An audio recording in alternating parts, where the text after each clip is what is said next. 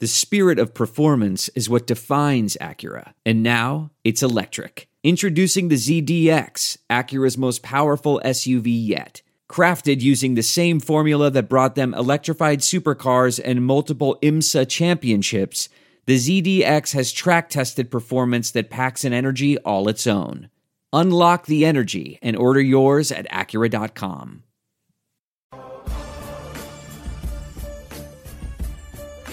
Welcome to the Varsity Club podcast. We are podcasting live today from a location that has a cat, and so I am happy. And I am also happy to be joined today by two of Hail Varsity's writers, not just one. We got Greg Smith to my left. Hello. And we got Erin Sorensen in front of me. Hi.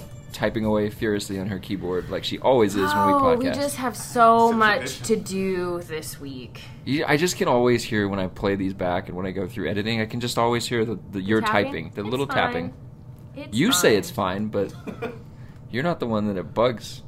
It bothers you. Horribly during editing. We're letting our feelings out so far. We are letting our feelings out. It's a week about being thankful. This isn't grievances yet. Let's talk about your turkey take. Okay. Let's get this back on track. Turkey is trash. Like that, I'd have no problem saying at all. Turkey is trash. I don't understand you guys that eat it.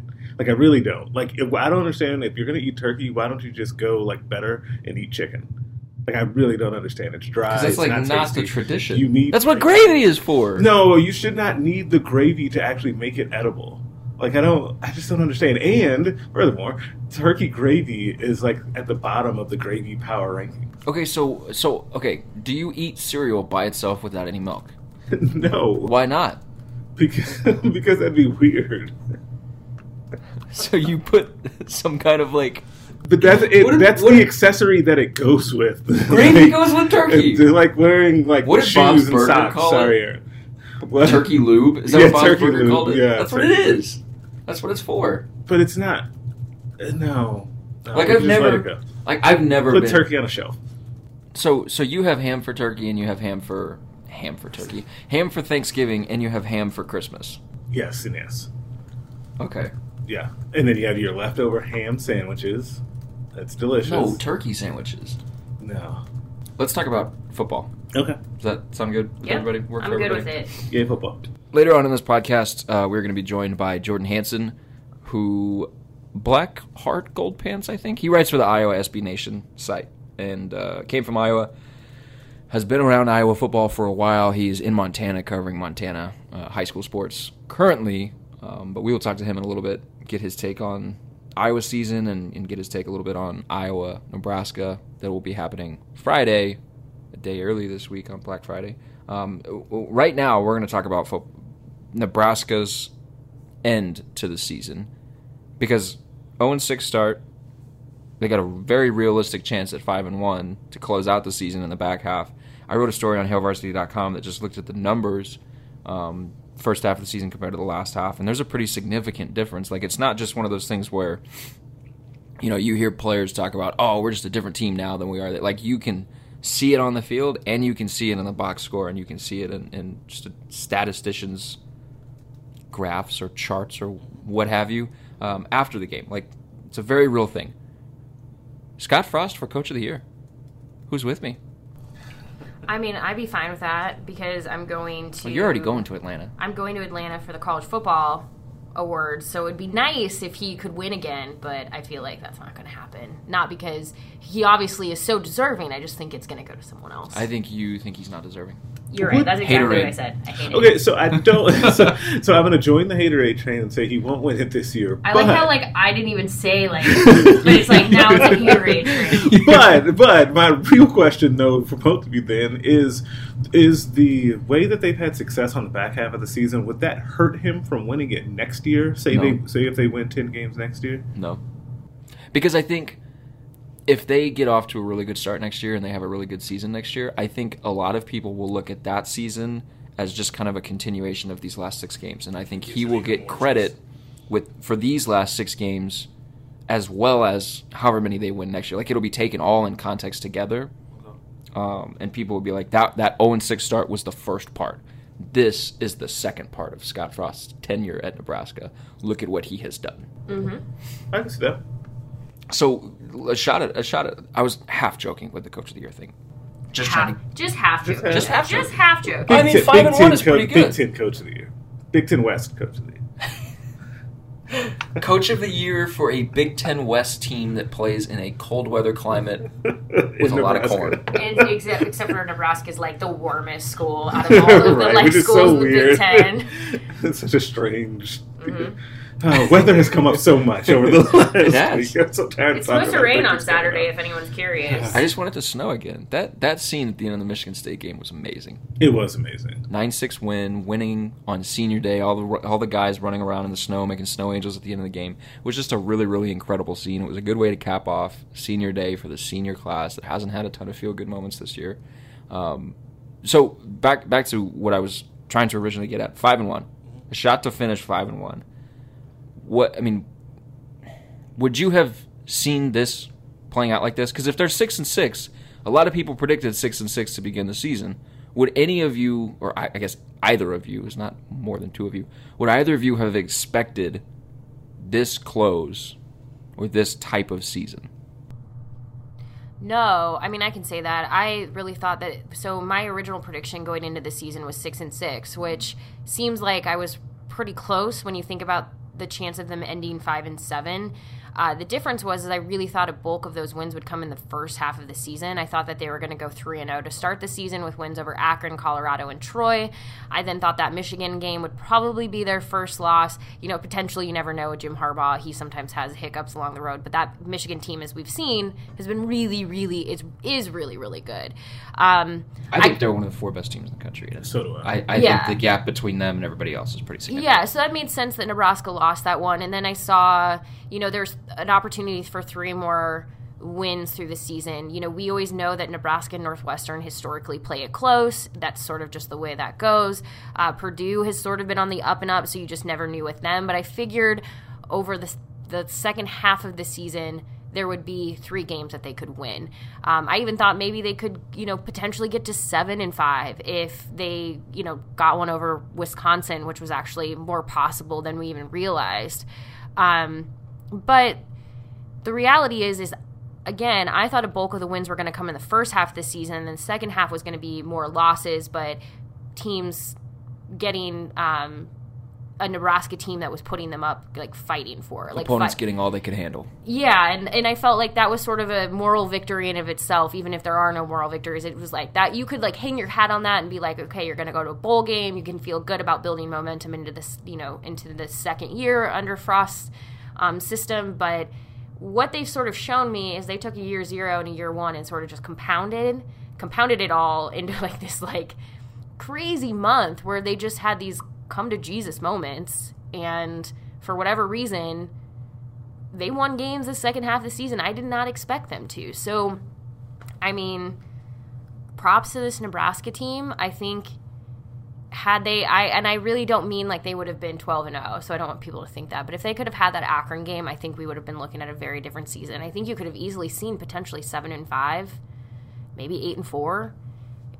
That feels still like a big leap, but I think that we would have seen a very different season if they could have gotten 1 win under their belt very early in the season. You can justify it given the way that they're playing now. I remember I was talking to Mo Berry on Monday, and he told me that Colorado game, they remember that one. That one hurts because, he phrased it to me. They feel like they played in that Colorado game the way that they're playing right now to close the season.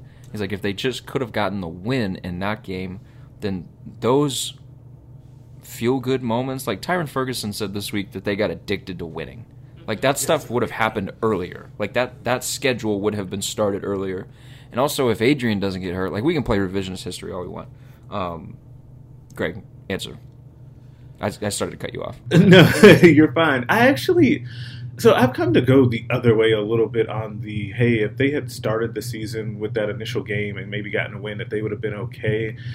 Maybe, but I think it would have been a false situation, right? And I'll explain. So I think that going through what they went through with all the adversity and the losses piling up, I think helped to weed out more guys that didn't need to be around. I think it helped to really have the players take to the message that the coaching staff was giving them and saying, okay, listen, what we're doing and the way that we're trying to do it as players, maybe the way we've always done it, is not getting it done. We need to listen to these guys. They know what they're talking about. Let's get on board and fully buy in. I don't know if that happens as quickly if they don't have those losses, which is odd to say, but at the same time, I kind of think that that's how it went.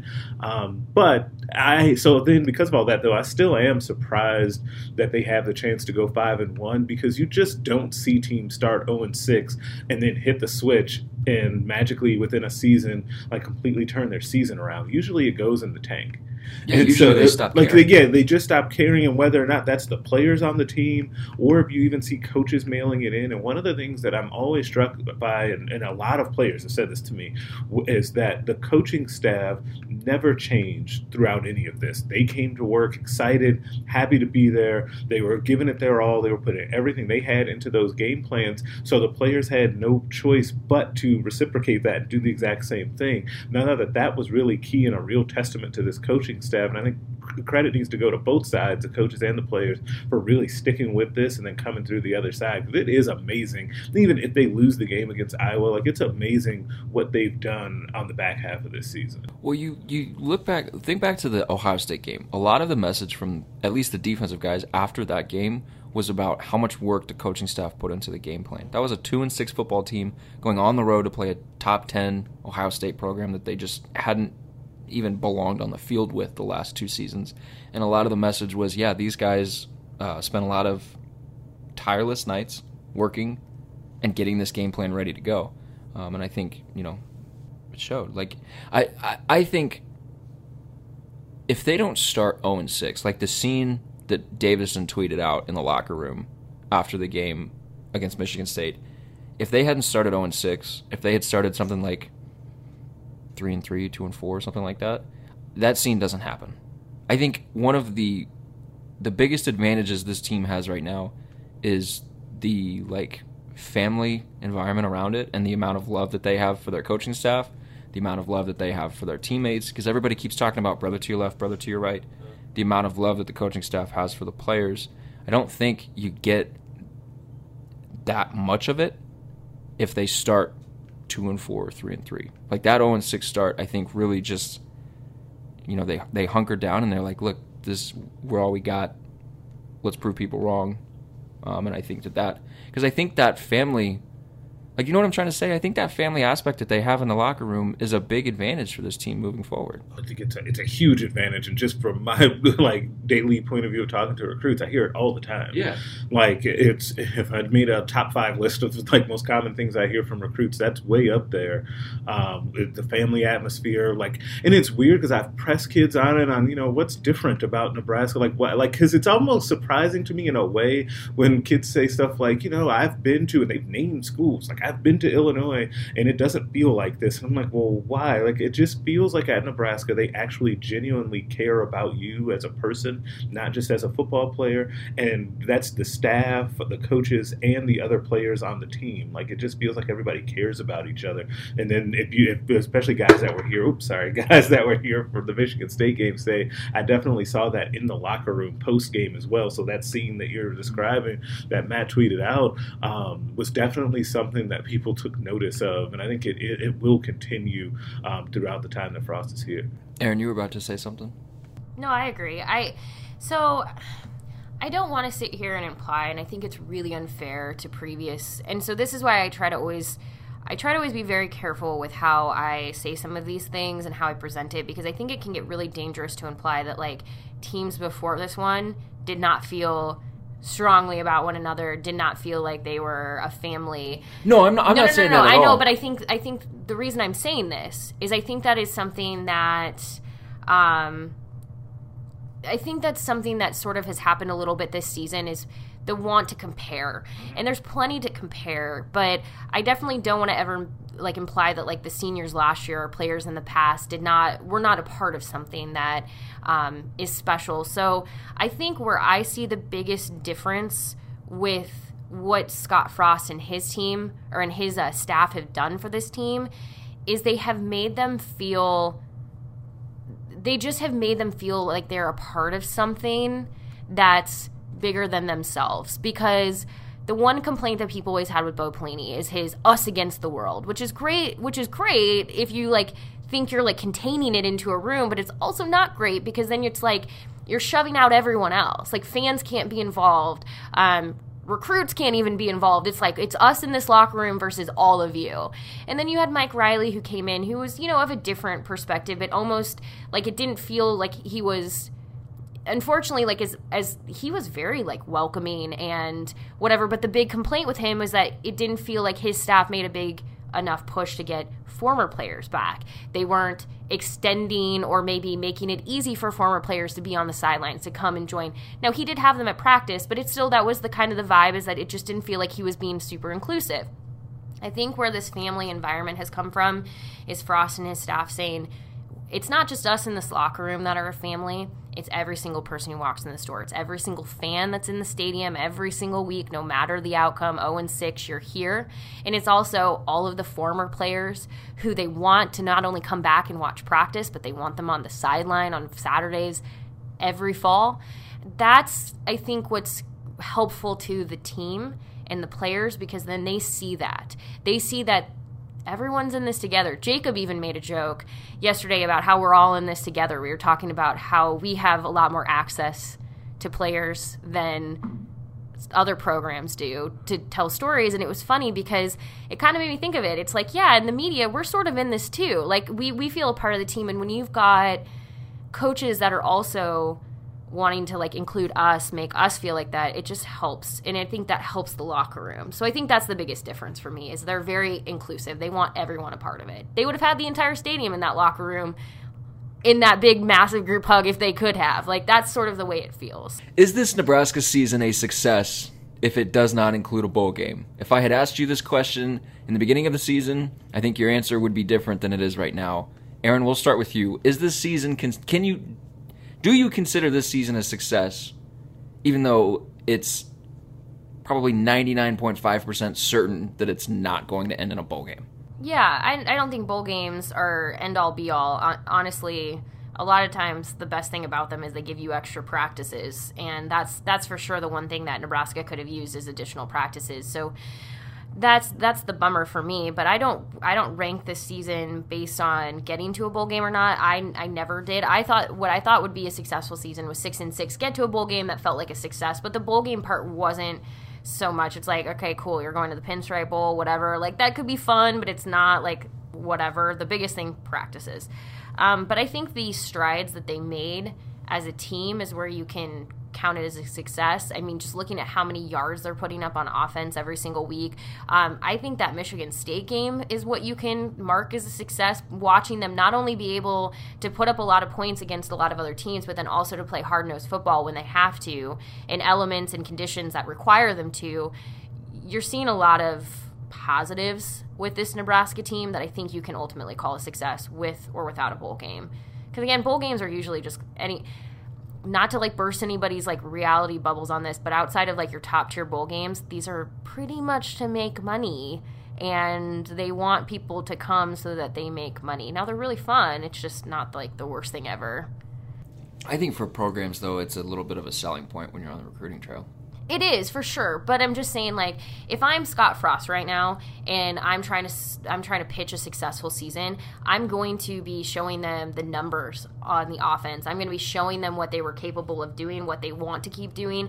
I would be showing them the takeaways that the defense has been able to, like, takeoffs. Yep, Yeah. the change just in everything. Brandon Vogel. Yep, the change across the board, defense, offense, everything. That's what you show them, because in my opinion, if they had gotten to 6 wins, gotten to a bowl game, but they were only putting up like 300, like what was last year's like average, whatever like last year's average of like offense numbers are, or like you have a ton of interceptions, or your defense isn't actually doing anything, great. So you're like, hey, here, let me pitch this Pinstripe Bowl to you, but like our offense isn't going to actually get you involved. Like, There's a lot to be excited about if you're a recruit. Well, let's look. Last year, Nebraska ranked 94th in the country in points scored and scoring offense, and their offense ranked 81st in the country by S&P+. Success rate, 100th. Expected turnover margin, 121st. Actual turnover margin, 105th. This year, their offense ranks 43rd in S&P+. Success rate at 20. Expected turnover margin is 26th. Actual turnover margin is 77th. Improvements everywhere. Big improvement. Yeah. Success, even though this season doesn't include a bowl game. So coming into the season, I would have said, no, you can't have a successful season without going to a bowl game because you have to get back to that standard around here where that's expected. And now after seeing this season unfold, yeah, I think there are a lot of successful things about this season and things that you can take away. It's just wild. Like, it's just a lot of things that have happened this year just are things that just don't happen, right? It feels like you're describing a bunch of moral victories when you say, oh yeah, well, the offense has been better, they're playing harder, like they're better, they're much more well coached, all of those things, but it's actually true. Like, it's a weird thing, and that's true without them going to a bowl game. But I would throw in an extra thing and an advantage for them not going to a bowl game, and you don't want this to be the norm, but it will be better for this staff recruiting wise to not have a bowl prep. So it'll stink because you don't get those extra practices, and it's a young football team and you want those practices. But Nebraska being able to get out on the road on Sunday right away, and they're going to hit the ground running, and not have to worry about prepping for a bowl or a conference championship game, will be an advantage for them. Also, it gives them the best of both worlds because they do have so much improvement to sell within the season that it's not going to be like selling a normal 5-7 or 4-8 season. Like, it's going to be really interesting to see unfold. Does the benefit of being able, because the coaches have talked about this week, I think it was Troy Walters that said, like, right after this game ends, like, they're hitting the recruiting trail really hard and they're sending guys everywhere. Does the benefit of that and not having to prep for a bowl game, does that kind of offset some of the challenges that were presented by not having a bye week earlier in the season and having to go 12 straight weeks of game planning and not being able to get guys out recruiting as much as they would have liked to? I know they did, but it wasn't as much as you would like if you had like an actual bye week. Yeah, if you look at it that way, I think it does balance out a little bit. And like you said, they did send guys out, and I'm still kind of amazed that they were able to kind of, under the radar, send guys out on a consistent basis since probably week 3 or so. Since they knew for sure that they weren't going to have that bye week, they've been sending people out. But yeah, I think it offsets, and it's going to be a wild ride to see how this all goes because they're going to rack up some frequent flyer miles around the country. Yeah, and I was going to say, obviously your ultimate goal is to get to a bowl game at the end of the day, but this is sort of a best case scenario right now for the staff because when you think about it, look what they did on the recruiting trail last year when they were prepping for the Peach Bowl with UCF while also recruiting for Nebraska. That was sort of amazing when you think about it in hindsight. They did not sleep for a month. And they not only coached a team to a Peach Bowl victory, but they also recruited really well for an entirely separate team. So you imagine when they have the ability to just focus on recruiting for this one team without really any other distractions. Now, would they have taken the bowl game practices? Absolutely. They would not have turned those down if they're there. But when you have a guy like Scott Frost who's looking at how he gets the right athletes for this program, especially for the defense, which is the one thing we've talked a lot about, is this defense has shown what it can do, but they still need a certain type of athlete to keep coming into it to make it successful. You now have the ability to sort of really focus on that, hone in on that for a few weeks and not have to worry about anything else. So if you think about it that way, they're also getting sort of like a time to just focus and continue to completely flip this program and this roster, which, considering they haven't even been coaching here a full year yet, that's sort of an advantage right now if you look at it like that. Yeah, and I would add to this, and I'll end up writing about this, spoiler alert, is that this being the first time that Nebraska's staff gets to have a second go-round of something while they're at Nebraska, meaning the recruiting staff was here and in place last season while they were doing that prep, right? And they were selling the program during the off season and having official visits. Well, this is now the second season that they'll be able to do that. The second time around, they'll be able to do it. And I think that'll be a big advantage advantage for them, as now they actually know where stuff is. Like, I can imagine what it was like for them last year when they come here all of a sudden, like, it wasn't all of a sudden, but they get here to take this new job. They aren't comfortable, don't know where things are, offices and that sort of thing, and they're having to take recruits around and show them and sell them on the program. So it's really remarkable what they were able to do last year. And now that they're all comfortable and settled here, I think that'll be another big advantage for them going forward for this time of recruiting as we go through December. So here's the way I look at it. Your bowl game practices that would have come if they had made a bowl game, you obviously want those. That sucks that you're not getting those, but I think we can all be in agreement that's a little bit offset by the fact that you've got a chance to hit the recruiting show a little bit harder and a little bit more focused. To me, a bowl game, because like you said, there are a lot of crappy bowls. There are like I don't. But you can have a lot of fun at a lot of crappy bowls regardless. I don't want to go. What's like the Cherry Bowl or some shit like that? Like I don't want to go to like if you're a program, like you don't want to go to that. The toilet bowl. Sure. You want to go to the Popeyes Bowl. Like if you're not in one of the top tier bowl games or one of the bowl games that's played around the time of New Year's Eve, like to me, a bowl game, it's not about the actual game. It's about what the game represents. It's about we are one of the, however many best teams in the country. Like we earned a bid to a bowl game. Somebody wanted to bring us here. It's about like it's a selling point in that regard. But at the same time, to me, it's like another loss that Nebraska could potentially have that now they're not gonna have. Well, that's what I was just gonna say because I'm looking. Hold on, I need to. I'm pulling up the schedule because. Well, it's like they could end this season 5-1 and then have a month break and things maybe cool off a little bit, and they hit a team that they're not prepared for. They hit a team that's a little bit better. It's maybe at 6-6, but a little bit better than 6-6, and it's like, oh, they lose, and then you just get left all off season long with this bad taste in your mouth. I mean, that bowl game can sort of set you up for. It does sort of, the results of your bowl game sort of set you up for the next several months and what sort of becomes, like, especially as teams start to get into the talk of, like, too early predictions for the next season and everything. So I was going to use the example of the Foster Farms Bowl from 2015, Mike Riley's first season. They played UCLA. They beat them 37-29. There was a lot of excitement after that because that season hadn't gone really well. They lost to Iowa. They'd lost to Northwestern. They'd lost to Purdue. Lost to Illinois. I mean, they lost 14-13 to Illinois. People were feeling pretty, and that was also the BYU Hail Mary that they lost to. So people were not feeling great at that time. And so then they go to the Foster Farms Bowl. They defeat UCLA. People are feeling so. I remember that offseason. Everyone was talking about like how things had finally changed. And then they went into that next season and they won 7 straight. Now, whether you agreed, was that 7, 1, 2, 3, 4, 5, 6, 7? Yep, and then they lost to Wisconsin in overtime. But it was what was funny is that hype that built out of that bowl game, out of the Foster Farms Bowl, was huge. And yeah, as a member of the media, there was some responsibility that fell on us. But like maybe they were not as good as maybe they weren't as great as the ranking ultimately gave them. I think they got as high as like 7. I don't think it was a maybe. It was definitely they were not. They were definitely, nobody outside of Nebraska thought that team was actually a top 10 ranked team. No, but they were definitely not like. They were definitely in, like, the top, like, between, like, ranked, like, somewhere between, they were a top 25 team. Yeah. I would even say, like, somewhere between, like, 11 and 20. Like, they were in that range. I was going to say somewhere. 15. Yeah, I was going to say they were about a 15 team.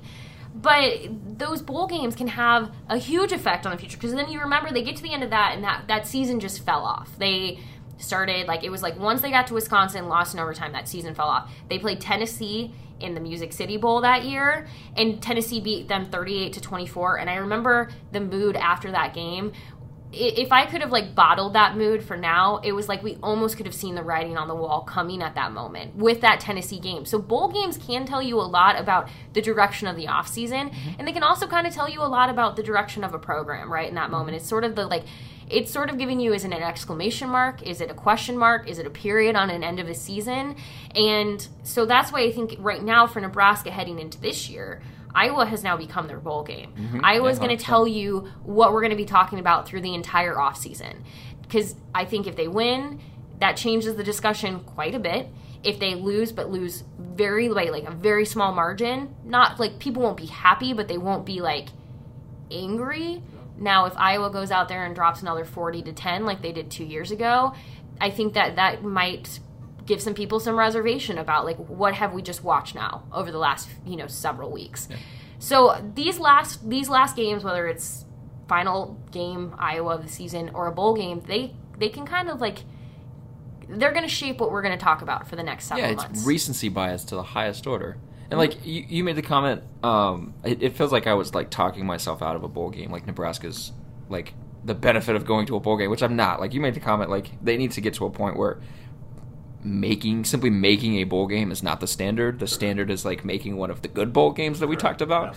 But like, this Iowa game is their bowl game right now. It is.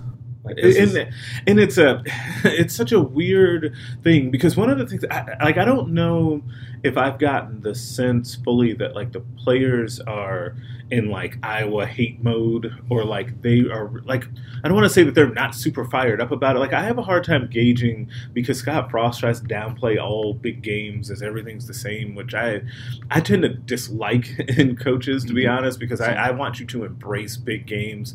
It's just because I think the fans are embracing it, and your players are likely embracing it behind the scenes, so you might as well too. Well, they haven't. We've been listening to them all week. Yeah, so like it's just an interesting thing, but like it's also a very personal game because a lot of these seniors have not had success against Iowa. So I feel like they want to get over the hump in this game as well. Let's take a break and get to my interview with Jordan Hansen. We will talk a little bit more Iowa with him, and then we'll talk Iowa with Greg and Aaron when we come back.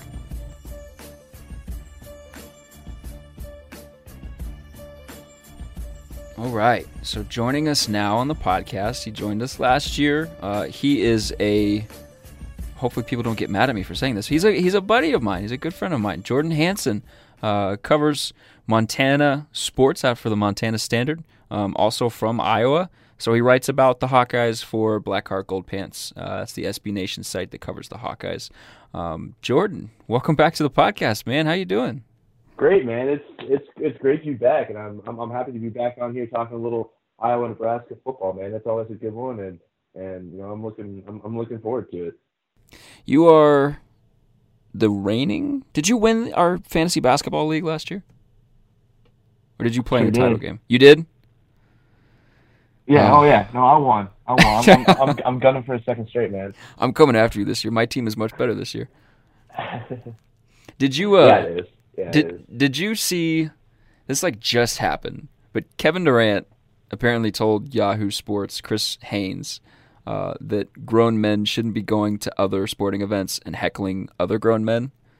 So my first question to you, because I have a lot of questions about that statement. My first question to you is Kevin Durant the weakest athlete in sports? And my second question is, feels like there's going to be a lot of heckling at this game this weekend. Are you okay with that? Yes and yes. I mean, Kevin Durant's mental state is always a good thing to talk about because it's not very strong. And you're an athlete. Of course, people are going to be heckling you. That's like part of the sport, man. Always doesn't matter what sport it is. Heckling is just part of it. You got to deal with it. And yeah, there's going to be a lot of heckling. There's going to be a lot of heckling this weekend. I'll tell you that. Yeah, so the two fan bases, obviously, Nebraska and Iowa, don't like each other. The players from Nebraska's side of things, there's a little bit of extra juice going, given, the last time they went to Iowa City, it was 40-10, and the last time they played Iowa, it was 56-14 or whatever that score was last year. There are players that haven't watched that tape, that don't plan to watch that tape. They're like Luke Gifford, a senior linebacker for Nebraska, hasn't even played against Iowa. Like he's missed the games with injuries and things like that. So there's a lot of motivation for players in this game. Scott Frost has kind of been vocal about, hey, look, we don't get up more for one game than we do for another game. We try to take it game by game. He made the comment Wednesday afternoon that we try to kill that notion that you get up for a game or that you get up for a rivalry game. He said they try to kill that in their program. I'm curious what Iowa's approach to this game is. Is it similar to Nebraska's coaching staff in the sense that, look, we're just taking this, it's just another game for us. It's day by day. Nebraska's the last team on the schedule we play before we go play a bowl game. Or is it, similar to the fan base where it's like, yeah, we hate these guys? I honestly think that inside the program, it's we hate these guys. And I honestly think, and I think one of the reasons why the scores have been the way that they have is Kirk Ferentz takes this game a little bit personally. I'm not entirely sure why, but I think that it kind of stems back from some of the stuff that the comments that Eichhorst made a while, or a couple of years ago, stuff like that.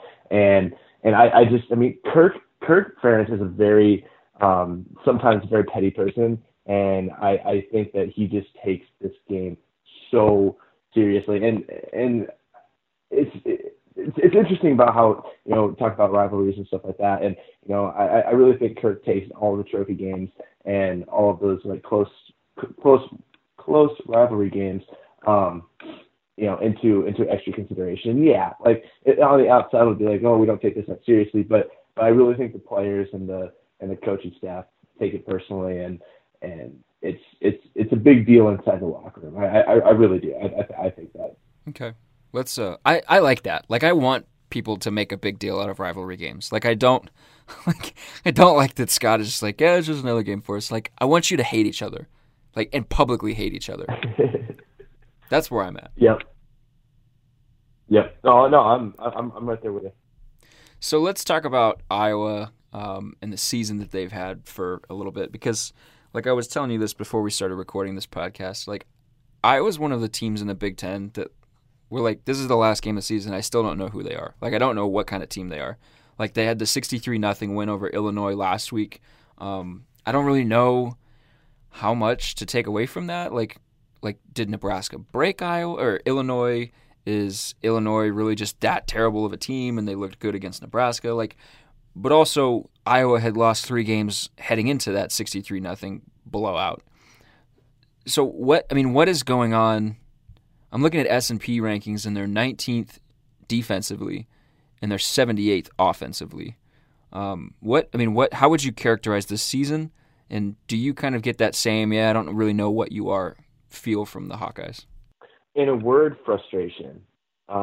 This is the most frustrating. That during that 3-game losing streak was the most frustrated that I've seen Iowa fans since probably 2012 when Iowa went 4-8. And I really don't say that lightly. I just starting off 6-1, going in, really to the Penn State game, you're ranked, top 20 in college football.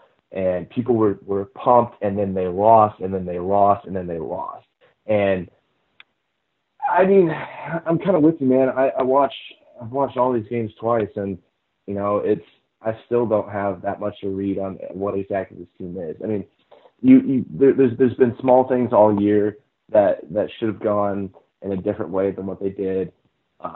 There's been a huge more just arguing about tight end usage, how they're using Fant and Hawkinson, how they're using their running backs, it's just been all over the place. And and like you brought up S&P rankings, their defense is great, but it's also had some really bad moments. I mean, that Purdue game was the worst I've seen Iowa play defense in a while.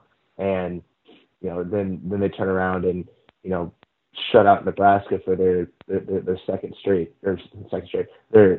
Big Ten shutout of the year. And it's just, I mean, this team's identity has just been weird all year. And, it's just one of those seasons that Iowa had a very favorable schedule as far as things go. And the West has been kind of down this year. And it should have led to more wins. And it didn't. And it's just been frustrating all year. Like, is Nate Stanley good? Is he a top 5 quarterback? In the nation as far as drafting goes. I don't necessarily mean like college football wise, but drafting wise, how good are Noah Fant and T.J. Hawkinson? How good is this defense actually? And it's just, I don't know. Like I said, frustration. Let's talk about the tight ends first. I want to talk about the running backs, and then I want to talk about kind of replacing Josie Jewell in a little bit. But let's talk about the tight ends first, because between Noah Fant and T.J. Hawkinson, they've got it's a 1,000-yard receiver with 13 touchdowns between the two of them. on close to 100 targets, and they got a pretty good catch rate on those targets. Those two guys together, they make up like I don't think it would be too much of a hot take to say Iowa has probably the best tight end tandem in the country, and yet I hear a ton of they need to use Fant more. Noah's not involved enough. I've seen some Nebraska people that are like, oh my gosh, Noah Fant could grad transfer to Nebraska and play one final season in Scott Frost's offense. Like, why are those things happening? Like, why is there, angst over the way that the tight ends have been used this year? Oh, that's a good question, man. It's just been okay. So, like in the second half against Northwestern, Noah Fant had 8 snaps, and there was a lot of short yardage situations where he should have been used more.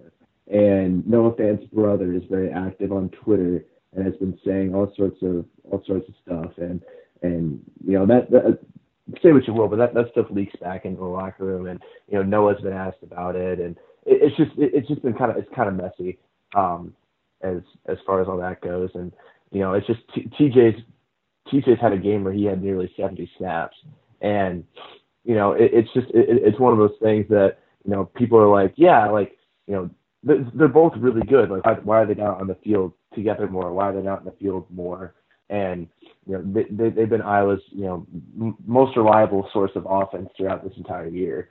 And everyone's just like, these are the 2 best tight ends that have come through Iowa since probably Dallas Clark.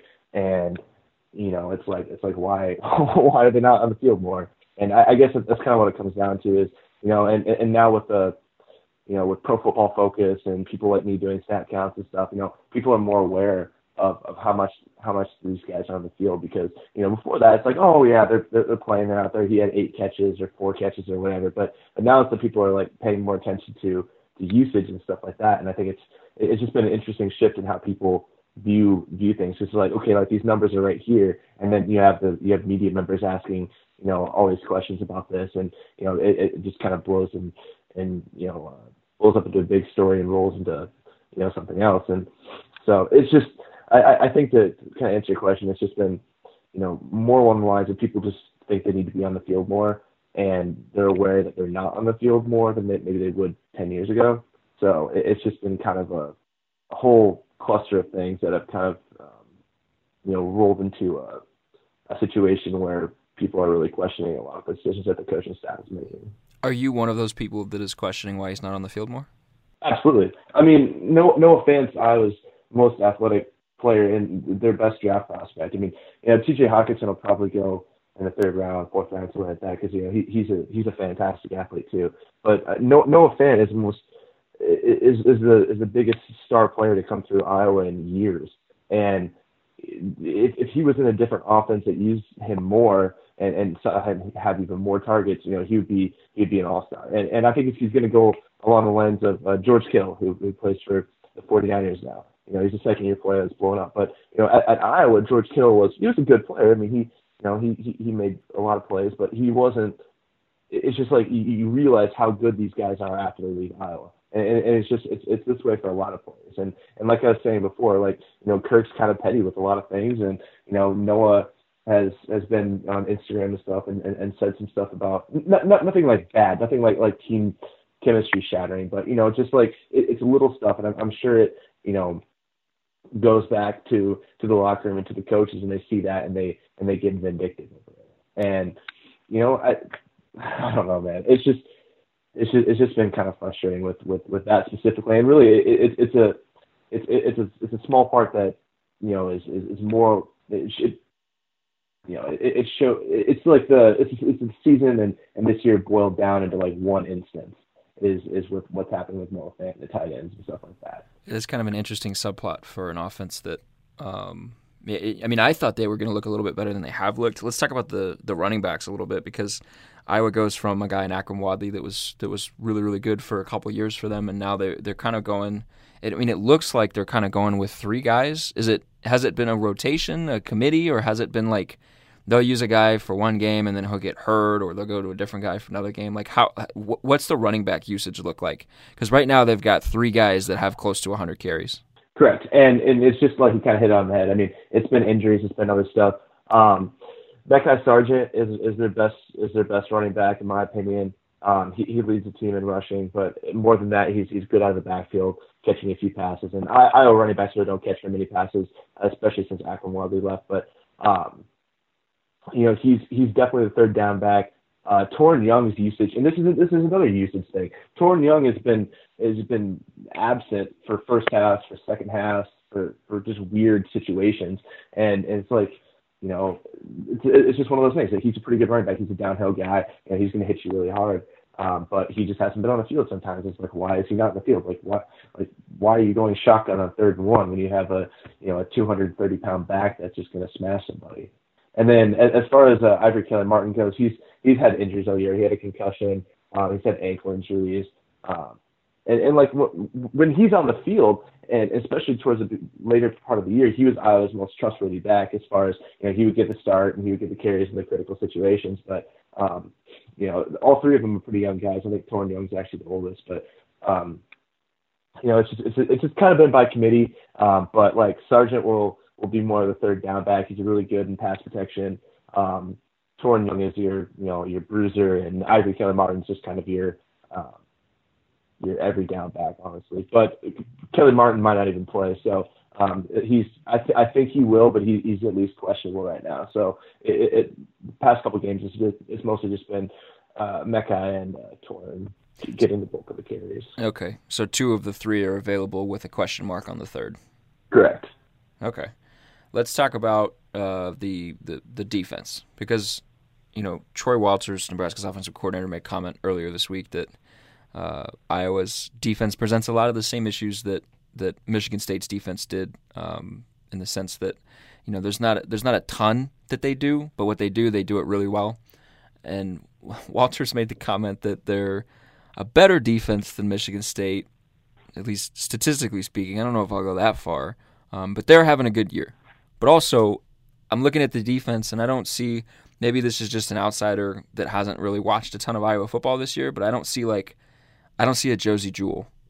Is that correct, or is there a guy that Nebraska fans need to be ready to watch on Friday? AJ Epinesa, defensive end, is Iowa's best defensive player. The stats don't necessarily jump out at you, but he leads the team in tackles for loss and sacks, despite playing about 30 snaps a game. He doesn't start, but he's Iowa's third down guy that comes in on third down, and he's also the defensive end with the second unit. Well, he was Big Ten Defensive Player of the Week last week. Yeah, he was. Yeah, because he had an absolutely phenomenal game against Illinois. He had a sack and a half, a forced fumble, a fumble forced fumble, and returned it for a touchdown, and he also blocked the punt. So he's phenomenal. Anthony Nelson, one of Iowa's starting defensive ends, is absolutely phenomenal. Amani Hooker, and this is interesting. Amani Hooker started the season off at strong safety, but due to some linebacker injuries, he's played basically. Nick Saban calls it a star. It's basically a linebacker defensive back hybrid. When I do snap counts, I put him with the defensive backs. Even though he's playing most of the snaps at linebacker, just because he's just he's all over the place. He's a phenomenal player, and is tied for the team lead in interceptions. Is really good at undercutting routes, like especially stuff underneath. He's really good at cutting those off and picking off passes and getting pass deflections, and he just kind of got thrust into the role because of the linebacker injuries, and has really started there. And the thing that's a lot is Geno Stone. He's a sophomore, young guy. Stepped into the safety role and just been phenomenal. And it kind of got to the point where they couldn't take Geno Stone off the field, but they also couldn't take Amani Hooker off the field just because they were both playing great. So they just moved Amani to linebacker, and just kind of let him go to work. And it's just really, and I think one of the things that's going to decide this game is really how well Iowa's defensive line plays against Nebraska's offensive line, because when Iowa's getting pressure and they're forcing quarterbacks into bad decisions, and the defensive linemen are taking care of their assignments in the option game and are doing a good job containing stuff. I mean that's when Iowa's been just great this year. And if Nebraska gives Martinez even just a little bit of time to throw the ball, they're probably gonna have a little bit more success. And I know it might sound obvious, but just like watching them this year, it's just like that has been the difference with the defense. Because I mean, Iowa's secondary is fine. It's nothing crazy good. I mean, they're okay, but if that defensive line gets that pressure, Iowa really hasn't gotten beat when that's happened this year. And the times that they have is when the opposing offensive line has been able to hold off that really nasty pass rush. And it's 8 guys too. I mean, Iowa plays basically two defensive lines, and they're both pretty stacked with guys. And it's just I really think it's going to come down to how the Iowa defensive line plays against the Nebraska offensive line. Well, because I think running the ball is going to be important, because passing the ball, I think, is going to be at a premium. Like the forecast for this game, it looks like it's going to be rainy. Looks like it's going to be poor weather conditions. Again, that would be the second straight time Nebraska's played in less than ideal conditions for an offensive day.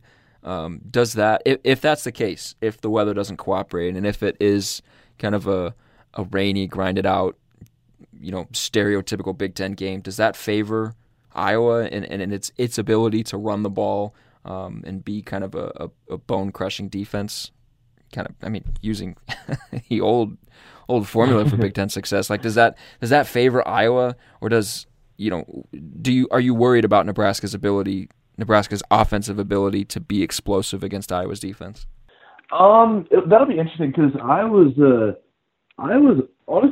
run defense has been fine, but it hasn't been quite as good. I mean, the defensive line is good about getting into the backfield, and they're really good at stopping like options and stuff like that. Especially against Maryland, they were just phenomenal stopping their motions and their power jet sweeps and stuff like that. So that'll actually be really interesting, and it'll be, because you kind of mentioned this earlier, but Iowa doesn't have a Josie Jewell this year. I mean, they've got some good defensive players, and they don't have that run stopping linebacker like they used to. And it's really been, if teams can get some kind of push, average around 4.2 somewhere in that neighborhood of yards per rush against Iowa, teams have found success. And I haven't watched Nebraska all that much this year, but they can run the ball, and it'll be like, there's just another really interesting subplot to this game. It'll be how will Nebraska be able to run the ball? And honestly, I kind of have a feeling they will. I mean, I just do, and it'll be definitely something to watch, whether they can or not. And okay, so let's talk about predictions then. Let's just move on to that. What happens on Friday, and who wins? I don't know. I mean, honestly, if this game was in Memorial, I'd probably pick Nebraska. I just, we kind of mentioned it earlier. It's hard to get a read on this team, and Iowa's beat bad teams and lost to mediocre and good teams. And the way Nebraska's playing right now, I mean, they're a good team, and they're going to test Iowa. And I mean, as much as they've already been tested, but it's kind of hard to say that at the end of the year. But they're gonna do some things that I don't know if I was going to be able to stop, because Nebraska's offense is obviously very explosive, and will Nate Stanley be able to complete passes against Nebraska's defense? That's another big subplot. Nate Stanley does not play well, and whether that's not perfect. He didn't play well against Penn State. He didn't play well against Wisconsin. He didn't really play that well against Maryland. And in all those games, the common denominator right there was either wind or it was rain. And if it's really rainy and nasty, Iowa won't be able to pass the ball as well. And when that happens, Iowa's not an explosive running team. I mean, I think they're last in the Big Ten and near the bottom of the entire country and plus 20 runs, plus 20 yard runs and explosive runs like that. They're not a very explosive running team, and if it comes down to that, then they're going to have some issues.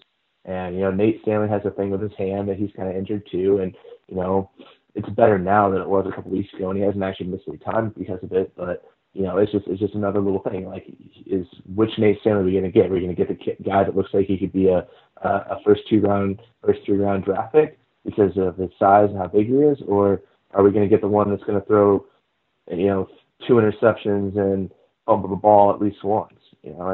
And I think the weather's going to be part of that.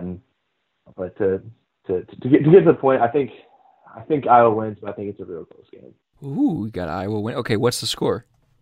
Put me on the spot. I am. Got to give me a score. Like probably like 24-20 or something like that. Okay. It'll be interesting. Maybe it'll be more like the Northwestern, where it's like 14-10 or something like that. But. All right, Jordan from Blackheart Gold Pants, Montana Standard. I will link to his Twitter account in the description on our site. Make sure you follow him if you want some fun tweets, I guess. Fun hashtag content.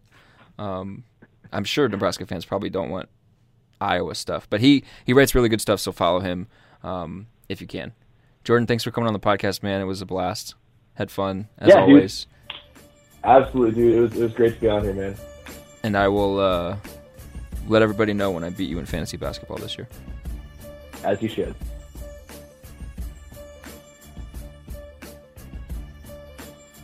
Okay, guys, so let's talk about the actual football game that will be played thank you. on Friday. Too bad. You threw off my groove. I think this is where all we were supposed to say is just Noah Fant. Except it hasn't been Noah Fant this year. It's been TJ Hawkinson. He's been missing. So let's been MIA in action because speculate if he could leave and come to Nebraska, because I love that. That's been fun on Twitter. No, he's 100% going to the NFL. I managed to avoid that until yesterday. Is that a thing that's happening? Oh yeah, they're he's gonna he knows what I'm like. He's gonna go to the NFL and get paid. He ain't coming to play for Scott Frost, no matter how great Scott Frost is. Money. Come to Nebraska. Money versus Scott Frost. Another 2 years. He'd have to sit out a year. Yeah. No, if he grad transferred, he'd have to sit out. But then there's no way it's happening. So I'm not trust me, I've seen all of the there are all sorts of conspiracy theories. For the record, these are the exact same conspiracy theories that people are having of okay, how can 5-7 Nebraska get to a bowl game? I'm there is less than a 1% chance. Hey, if there's a bowl committee, if there's a bowl game that wants to pick 5-7 Nebraska over a 6-6 team, they could. That's also not how it works.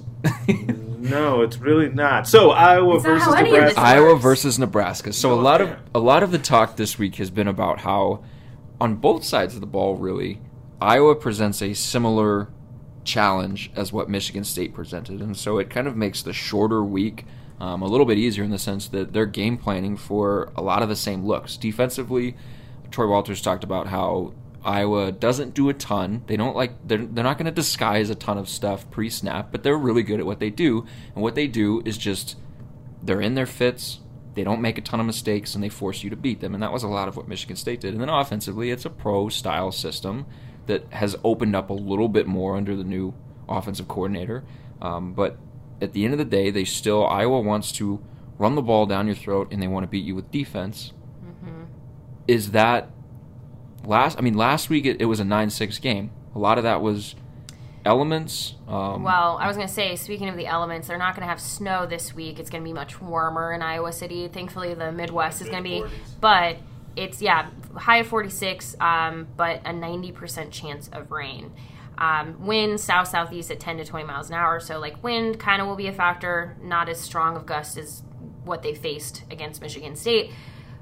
But it seems like it's going to rain quite a bit because they're saying rainfall expected during the day at a near quarter of an inch. So it's not going to be great passing conditions again. It's not going to be great passing conditions again, but also a wet field can also create issues as far as the run game is concerned too. So you definitely have the potential to get exactly which is unfortunate because I just realized Stanley Morgan is 77 yards from 1,000, and it just doesn't feel like the conditions are super great for. He'll get it. They'll get it to him. They're just constantly okay, we're going to do this 2 yards at a time. We can't get the ball much further because it is literally pouring, but 19 catches for 80 yards. They lose 80 to 3, but they're but we got him 100 yards. Stanley got 1,000, that's all that matters. So they won last week 9-6. Frost made the comment that he was like, if you told me we would win a football game here without scoring an offensive touchdown, I would have called you crazy. But last week they proved that they could win a game that was low scoring, like to the nth degree. And Michigan State is a much better defense than Iowa's is. So are you then concerned at all about this week and the way things set up, or do you like the way it sets up for Nebraska, given, same game plan, back-to-back weeks, a little bit better conditions, and what they went through last week? I like the way things set up as far as Iowa's defense against Nebraska's offense, just because they're not as good as Michigan State. I'm not as concerned about the conditions because I just don't think it should not be as bad as last week. But I am concerned that you're just playing another really physical football team that likes to run it at you all game long, with two really physical and good tight ends. Like, on a short week, when you have a lot of guys that have bumps and bruises like they tend to do at this time of the season, like, I just don't like that matchup for Nebraska. Like, that part concerns me, is playing another really tough physical football game on a short week. This is when Zach Duvall comes into play. Well, and I was going to say, this is also where the offense is going to have to learn how to burn the clock just a little bit more for the defense, because they really, the defense knows Eric Shenander's defense is on the field a lot, and they know that. They're going to give up yards because they're just on the field a lot, and the offense is not necessarily going to burn the clock quite a bit. But if it starts to get into the spot where it's run it right at the defense and they're starting to get tired, the offense is going to have to also find a way to burn the clock just a little bit and give the defense just a little bit of a break. See, I totally disagree. Like, I don't agree with that at all. I want Nebraska's offense to do what they do. Like, it depends to me on whether or not the offense is good. Like, and that sounds like, well, yeah, like, well, that duh, depends on but if like, they can run what they want yeah, to. if they have to be able to score points, like, regardless of if they're doing it quickly or if they're able to, like, burn clock. Like, I just don't, like, my fear with this I'm not offense, saying they need to stay on the field and do what Michigan State did in the third quarter where they burned an entire quarter. I'm just saying, like, I'm just saying, yes, they need to play their offense, but as they start to get into the later parts of the game, and actually that's what this defense says this is what they try to do with the offense, is, at the beginning of the game, the offense is going to run what they do, and they're going to do what they're good at. It's later in the game, as things are starting to kind of, especially if Nebraska has a lead, they'll try to help the defense out just a little bit. That's not like, they're not, like I said, they're not going to pull Michigan State and stay on the field for, 13 minutes. But here's the misconception. They have done that. I was going to say, I feel like they have tried that a couple of times. So Northwestern game, they ran a 15-play, 97-yard drive that ran 5.5 minutes off the clock. Against Minnesota, they ran a 14-play, 82-minute drive that ran 7 minutes off the clock. 82-minute drive? 82-yard. Yes. Like, wait, what? That was the longest drive. They actually Aaron's like, finally. They actually kept them on the field longer than the entire game goes. How many minutes are in a quarter again? I'm sorry, Derek. No, I think 14-play, 82-yard. I am not done. 82-yard drive that ran 7 minutes off the clock. Against Bethune-Cookman, nothing. Against Illinois, they had the 17-play, 82-yard drive that ran 7:48 off the clock. So they have...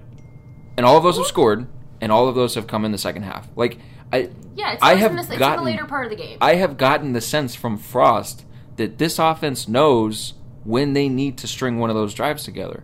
Because the play calling changes up a little bit, and they get into a little bit more of let's feed Devine a little bit, let's get him a rhythm going. They know, like, this offense knows when they need to give their defense a little bit extra break. Because every single defense needs a little bit extra break at some point or another. These guys are playing 80 snaps a game, 70 snaps a game on average.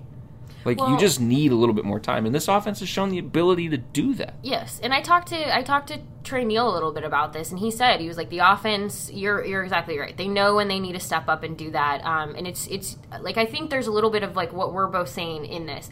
When they come out on Friday, that offense runs its offense. They do what they do to get that game started. They get that thing rolling. They're looking for points. As they start to get into the second half of the game after halftime, if Iowa's offense is just running it super hard at Nebraska's defense and they need a break, I think that's the cool thing about this offense is, like you were pointing out, they know how to string one of those type of drives to keep the defense off of the field, give them a little bit of a rest, and then they can get back at it. And I think that's the big thing that you have to be wary of with some of these Big Ten teams that are just going to keep running at you, because you don't want to run your defense in the ground. You got to find a way to also give them a break, but not like, I'm not talking like the whole game. Although I get what you're saying. Yeah, now right? I understand what you're saying, because there's a school of thought out there that Nebraska for the whole game needs to switch this up. So you weren't saying that. No, I really, and I didn't say this very well, and Derek actually helped out, like, so good job, because he explained it better. It's more in the second, it's a lot of times in the second half when the defense is starting to, like... I can go with you there. Yeah. No, I don't want... You just need one. Just one. Otherwise, I am, like, of the mind that they need to go 100%. So they need to then go 95% at all times, because I'll take that one drive. Otherwise, I feel like you're taking the magic away from this offense. Yeah, 100%. They need to run their stuff, and they need to just do what they can do best. But they also have been good about finding the right spot at the right time to have one of those drives where it's like, we're going to slow it down, because that's a change up for the defense too. It's like, for the other team's defense, we're going to slow it down. We're going to milk some clock. We're going to hit you with something new that you haven't seen all game, and we're going to give our defense some time to rest.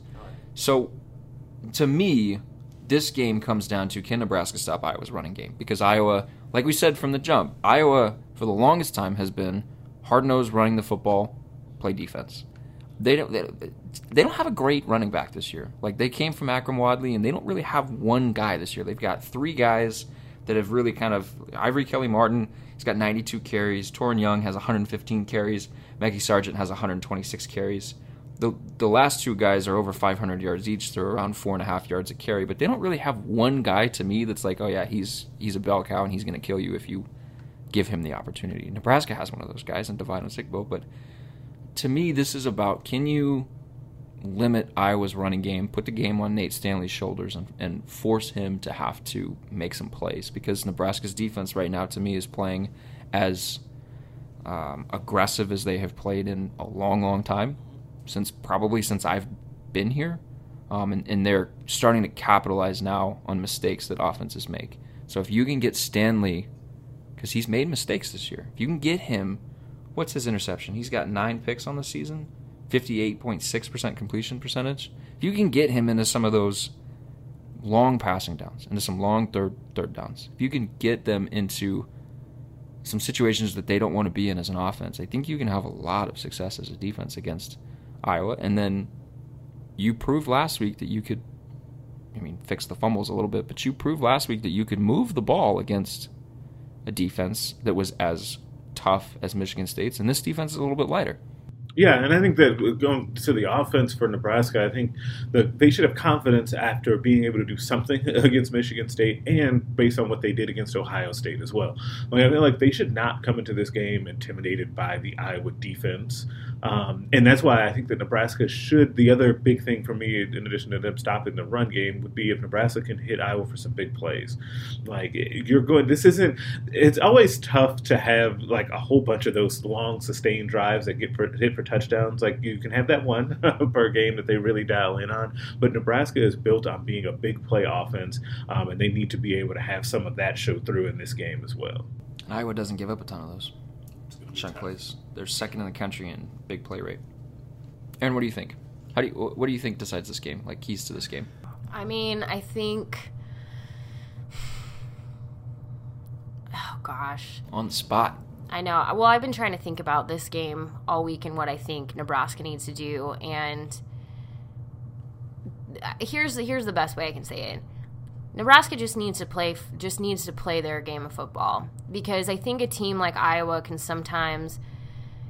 It kind of goes back to what Frost said when he was hired, that he hopes the Big Ten has to change its systems to Nebraska, and not Nebraska changing its systems for the Big Ten. And Iowa tends to play like a very traditional Big Ten football team, and that can sometimes, and I'm not saying Nebraska will do this, but I think this is what has happened in the past, is Nebraska tries to change what they do and change what they do well to combat what a team like Iowa is going to do. And I think there was a lot of positives to be seen against a team like Michigan State, that they were able to just like adapt, run their offense and figure it out and get out of there with a win. And that's what you have to do against a team like Iowa. So for me, I think it's just a big piece to this whole puzzle, is Nebraska can't lose its style of football if Iowa makes things tough. They got to they just got to like settle in and just keep moving.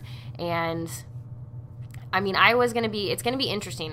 Frost was the one who said, they're sound in what they do. Nebraska needs to be just as sound in what they do. And that goes back to like Adrian when he says like Verduzco gives him a hard time about, don't make things up. He can't make things up. You got to just play your style of football, play your game, and just do what you do well. And the defense also needs to play like it did against Michigan State and not like it did against Ohio State. Or no, against Ohio State. I meant Illinois. Oh my gosh. I meant also the defense played really well against Ohio State. So I don't know what my brain was just. But yeah, so just play your style of football. If Iowa gets an early lead, don't let that. I think that's the thing that we've been waiting for all season is like Nebraska to fall apart when a team gets a lead, and they haven't done that. So as long as they can if that happens, I think it should be a pleasant surprise for Iowa if Nebraska just goes in there with some confidence and just does what they do. Iowa's a better offense than Michigan State is, but it's not by much statistically. 63-0 looks huge, but it's like don't get swept up in that. Yeah, it's against Illinois. Offensively, they're not much better than Michigan State was. If Nebraska's defense plays the way it played against Michigan State, I don't think this game will be close. Uh-oh. Yeah, you veering, so prediction time. You're veering into... We're getting to that point where we should start talking about predictions and wrapping this up. Yeah, because we have to get to practice. We do. You go ahead. You got Mr. Blowout over there. I'll save mine for the end. It's a great prediction. I feel like this is where I'm about to get side eyes from Derek. I don't like this matchup for Nebraska. I just don't like the timing and the physical nature of the game for this one. I like Iowa in a close one though. Lower scoring, 24-17 Iowa. Wow. I've been looking at some of the predictions and like there's a. What is range? I assume. What is the over/under? I do not know. Take the under. Hammer the under. Hammer the under. Whatever it is. I feel like I learned my lesson last week. Take the under. But I feel like it's weird to count on. Yeah, it's weird to count on Nebraska's offense to be held down for another week. And it's odd to think that they're already at that point that I should not be picking their offense to sputter a couple of weeks in a row. That's the other thing that's giving me pause on my 24-17 prediction, just to put that out there into the ether. Because that covers me in case Nebraska goes out there and explodes on offense. There you go. You've covered your bases. You've hedged your bets. Aaron? I feel like... See, like, this is where I will say this. Like, I want Nebraska to win because contrary... There's always kind of this idea that, like, we don't have, like, I don't have a rooting interest. Like, I feel like it's hard to explain this. At the end of the day, my job is my job, whether Nebraska wins or loses. It's more fun to cover a team when they win than when they lose. But, like... You have a rooting interest in the people, not I have the a program. rooting interest in the people, and I feel like after the last few weeks, like, I would love to see these seniors go out with a win. So, like, that's where, like, I'm really being pulled. I feel like it's going to be a toss-up. I feel like... I don't even think they're going to get to... I feel like it could be, like...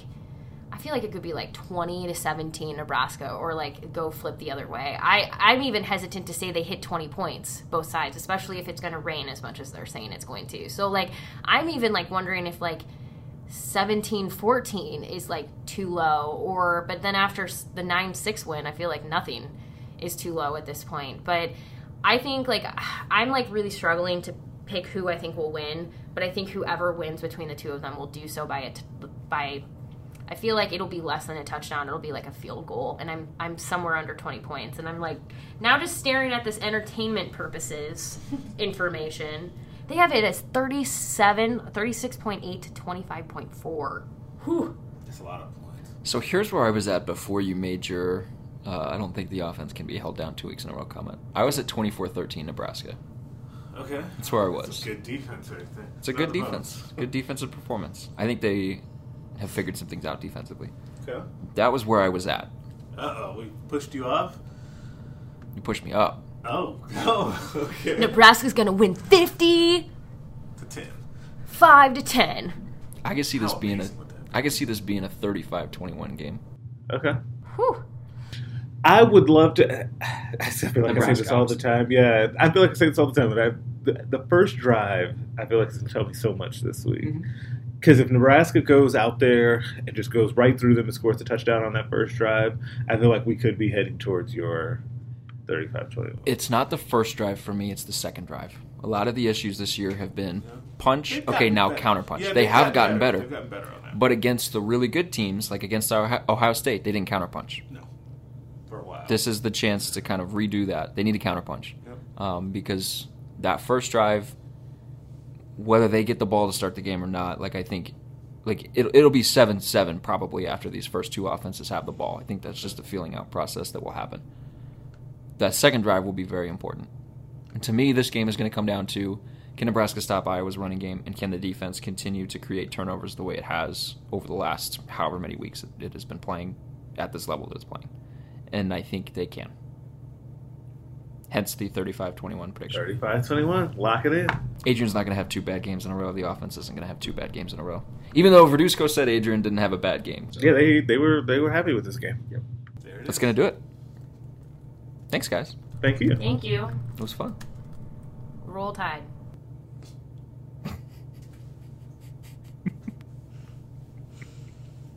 Oh my goodness. We'll have plenty of coverage through the weekend on HailVarsity.com. We'll have stuff Friday from Iowa City. On HailVarsity.com, we will have stuff on our social channels, so follow us on Instagram, Twitter, Snapchat, Facebook. We'll have Facebook Live from the press conference. Greg is still laughing at that. I'm trying to power through. We'll have stuff from the post-game press conference on Facebook Live.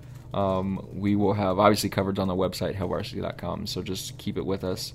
There will be a women's basketball game Friday. There will be men's basketball this weekend. Saturday. There's and also volleyball Volleyball Saturday. is both Friday and Saturday. Yep. Lots of stuff. A lot of stuff going on. Lots of stuff for you to read about.